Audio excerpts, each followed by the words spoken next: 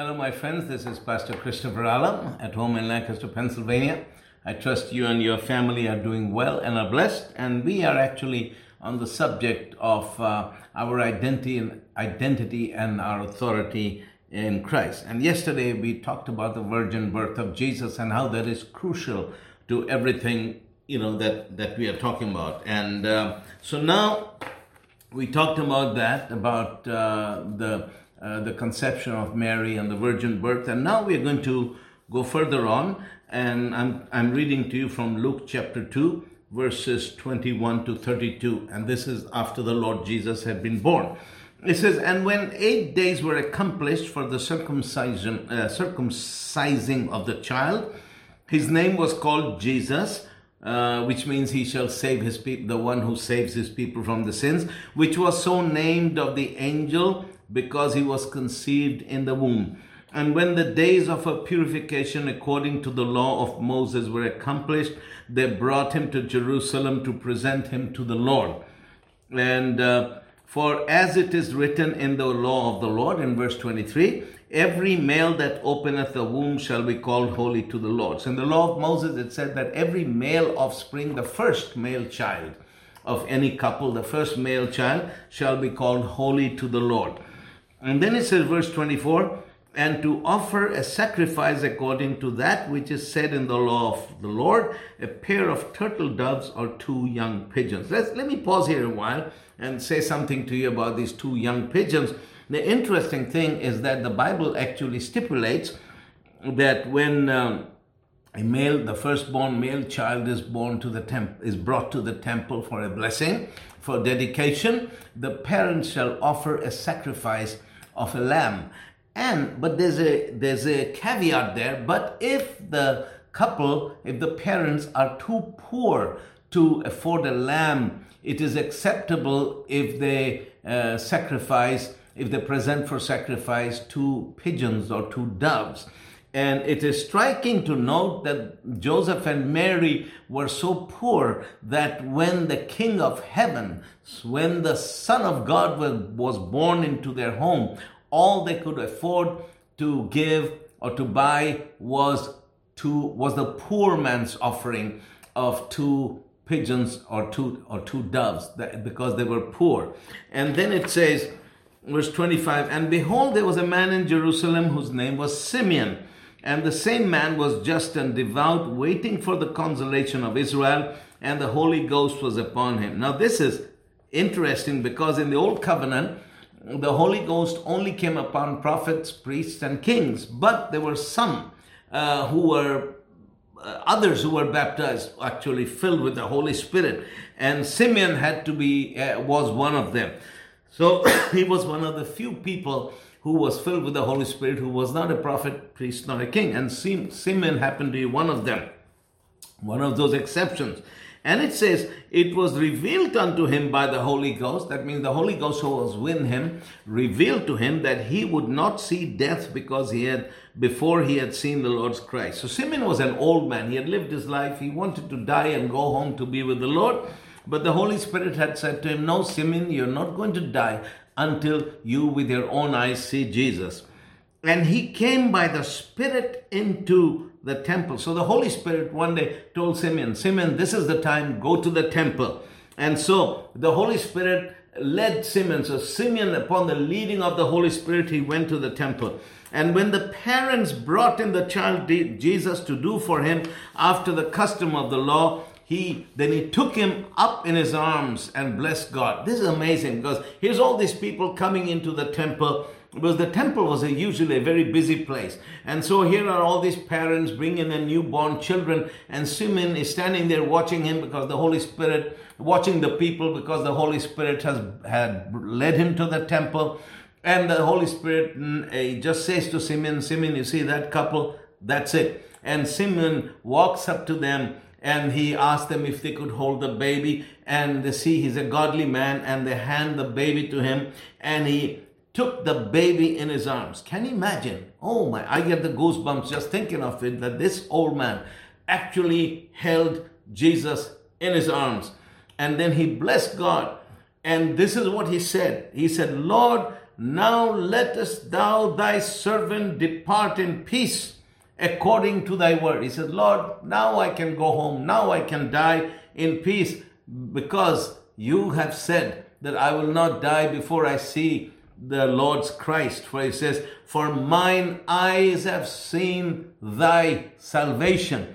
This is amazing because when Simeon held the baby in his hands, and this old man, when he held that baby in his hands, he realized that what he was holding in his hands, this baby that he held in his hands, was the salvation of all mankind.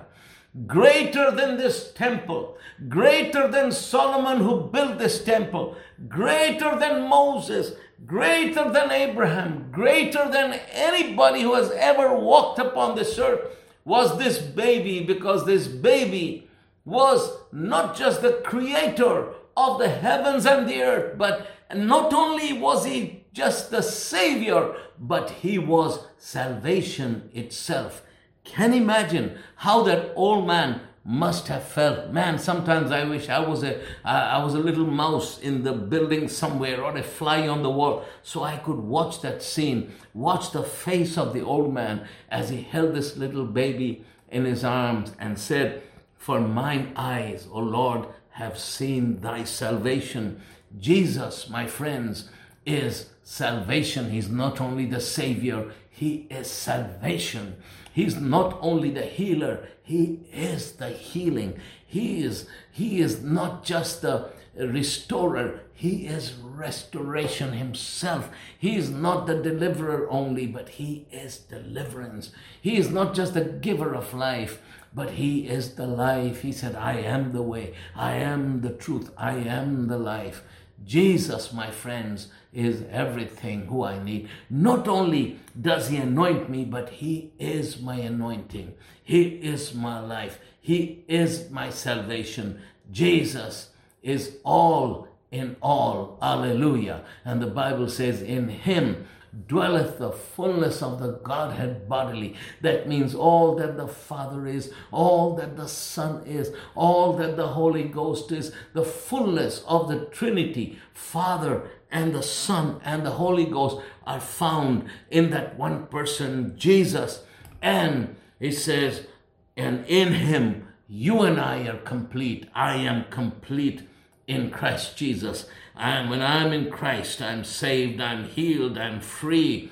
I have everything I need. I could not ever need anything because I am in Christ. Hallelujah. And Simeon was blessed that day to hold that baby. And he had this revelation that what he was holding was not just the Savior, but he was holding salvation itself.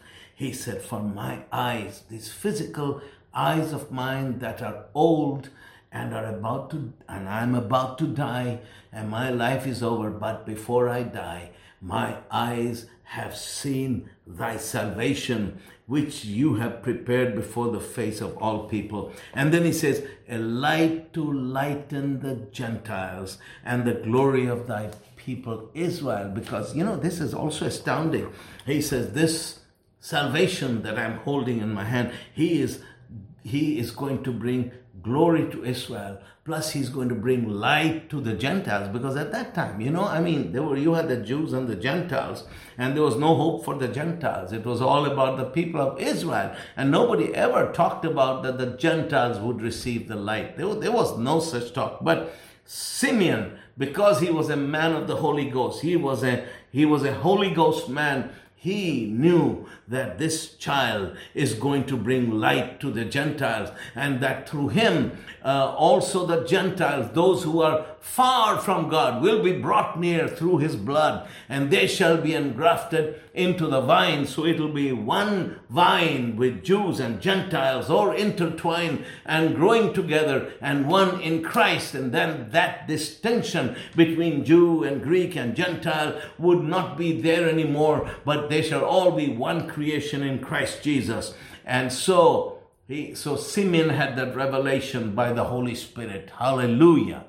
Praise God. And if we have the Holy Spirit, we will have that revelation of one people and new creation in Christ Jesus. So Jesus was now walking on this earth. So finally, we see there is a man walking on this earth according to God's original plan. Hallelujah. A man who is in God's image, in God's likeness, because Jesus said, if you have seen me, you have seen the Father. If you looked at Jesus, you saw the Father. So here's the second Adam, a man in God's image, but he was a man, had a human body, but he was walking on this earth. He was a human body, but his life came from God. He was the Son of God. He was God himself. And he is a man in the image and the likeness of God with dominion, and he's walking on this earth according to God's original plan. Now I want to draw your attention to something. When Jesus walked on this earth, and the Bible says he came to this world, but the world did not know him. That's what John said in John chapter, the first chapter. He came to his own, but his own did not know him. They didn't recognize him. But didn't anybody recognize him? There was somebody who did recognize who he was, and that was Satan. Because Satan, as Lucifer, when he was used to lead the worship before the throne of God, he was an archangel. He used to worship Jesus. I mean, he knew Jesus from before the beginning of time. He knew the Father, he knew the Son, he knew the Holy Spirit. Jesus knew, Satan knew Jesus. He knew exactly who he was. He knew exactly. And now I'm thinking, I like to think this way. Now Satan is wondering, okay, I've seen him at the right hand of the Father, but what is he doing here? He is walking on this earth in human flesh. Why is he here? What is he here for? Satan knew exactly who Jesus was, because you remember at one place when he came to the Gadarenes, and Jesus came out of the boat, and the demon-possessed man who had a legion of demons came running. He says, Jesus, I know who you are. He knew who he was. Nobody else knew, but he knew. He said, I know who you are. You are the Son of God. Have you come to destroy us before our time? So the devils, the Bible says the devils know who Jesus is, and they tremble. So Satan saw Jesus, and then he set about to tempt him. Just like he tempted Adam, he wanted to do the same thing to Jesus as he did to Adam, to cause him to stumble and to fall. That was his goal. So he tempted him to no end. And we can start looking at some of the temptations in Luke 4. We can read from verse 1 to 13. This is after Jesus was baptized and the Holy Ghost came on him. He says, and Jesus, being full of the Holy Ghost, returned from Jordan and was led by the Spirit in the wilderness. So the Holy Spirit took him to the wilderness. And then it says here, being 40 days tempted of the devil. This is interesting, because I always used to believe that, well, Jesus fasted and prayed for 40 days. And at the end of the 40 days, the devil came and tempted him thrice. But here, it doesn't say so. It seemed to me that the devil was tempting him from day one. That's what it says. 40 days he was being tempted by the devil. But the last 3 ones were more remarkable, and we're going to look at that. That's why the Bible kind of brings those 3 temptations up individually. But for 40 days, it says, in those days he did eat nothing, and when they were ended, he afterward hungered. So Jesus was fasting, and he was praying and seeking God, and he ate nothing for 40 days. And in those 40 days, the devil was busy tempting him. Then the devil said to him, he said, if you are the Son of God, command this stone that it shall be made bread. And Jesus answered him, saying, it is written that man shall not live by bread alone, but by every word of God. Now this is striking, because Jesus said to the devil, if you are the Son of God, command this stone to be made bread. I mean, he knew that Jesus could do it. I mean, he knew who Jesus was. Jesus could easily speak a word and command that bread to turn into a loaf of bread. But he appealed to the physical, because Jesus had received his body from Mary, and in his body, he was an ordinary human being. He was hungry, like any other human being could be hungry. He hadn't eaten for 40 days, so he was hungry. So the devil saw that and used that opportunity to tempt him. So he tempted him in the area of food. And if you remember, the serpent tempted Eve in the same area. It had to do with food. So he did the same thing to Jesus, tempted him in the area of food. And he said, now, Jesus, you are hungry. And if you are the Son of God, why don't you command this stone to be turned into a loaf of bread? And Jesus answered him, saying, it is written that man shall not live by bread alone, but by every word of God. So Jesus answered him with a scripture. It is written. Now, you must understand that Jesus, from the time he was small, before he was baptized in the river Jordan, when he lived in obscurity with his mother and, worked as a carpenter as a young man, and before that as a kid, Jesus, he studied the Word of God. He used to sit at the temple and he studied the Word of God. So first thing I want to say, if Jesus, being the Word of God himself, needed to study the Word of God and grow in knowledge and in wisdom, how much more don't you and I need to study the Word of God and grow in knowledge and wisdom if he who is the Word of God himself needed to study the Word of God. So Jesus, he knew the Word of God because he had studied the Word of God. The second thing I want to bring is that if Jesus needed to speak the Word of God to go against Satan, to thwart Satan's attack of temptation against him,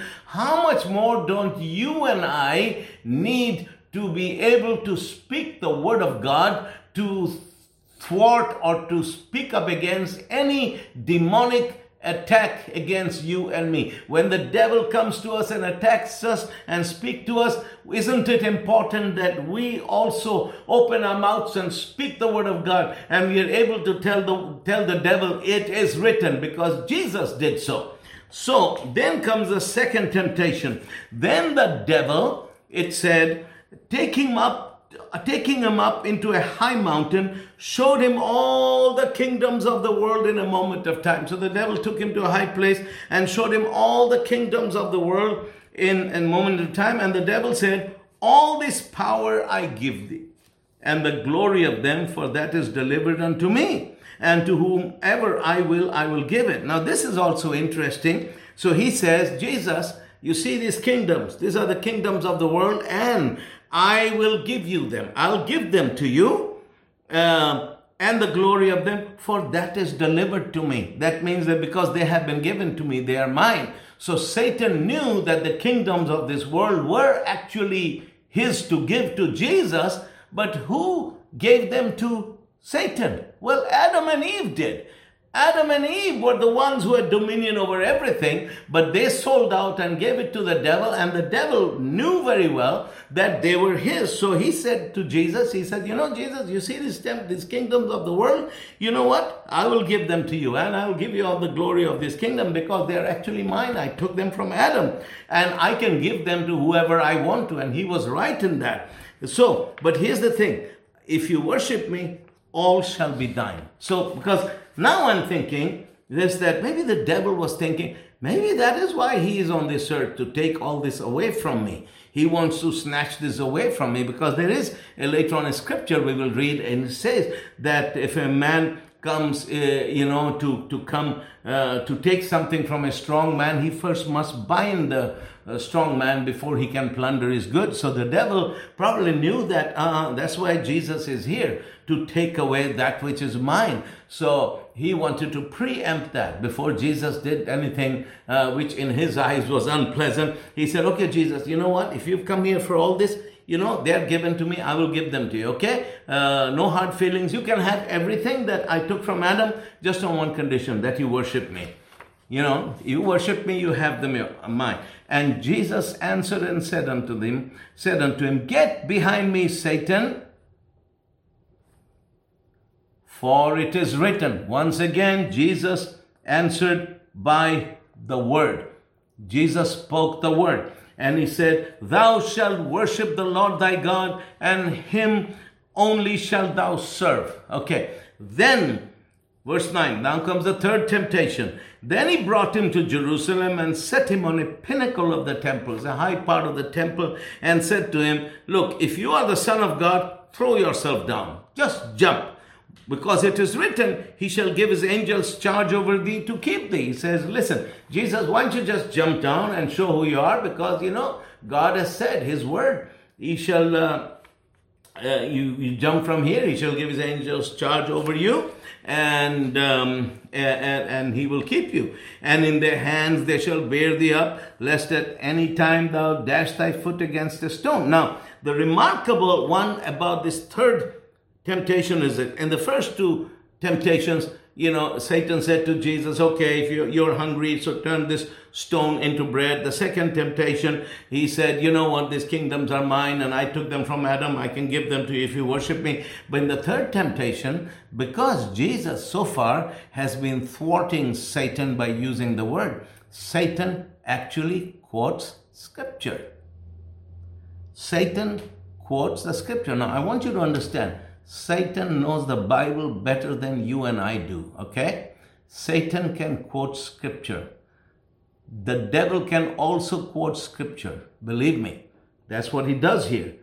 And he quotes scripture, throwing scriptures in the face of Jesus. Can you imagine that? Jesus, who is the living word of God, Jesus who knows the scriptures, Satan has the audacity to quote scriptures to Jesus Christ. And that's why, every revelation that comes from God to us, we must know whether it is really of God or not. Anytime we feel something, we got this, and even we got the scripture, it must be tested, because even the devil can quote scripture. I don't want to scare you, but listen, the devil can use scriptures to twist. He can actually use scriptures in out of context. That's what I mean, that he can use the right scriptures, and even in the King James, and you think, oh, this is God because it came in thee, thous to me, but the thing is that it was in the wrong context. It was that, the devil was behind it. So the devil knows the scripture, but you have got to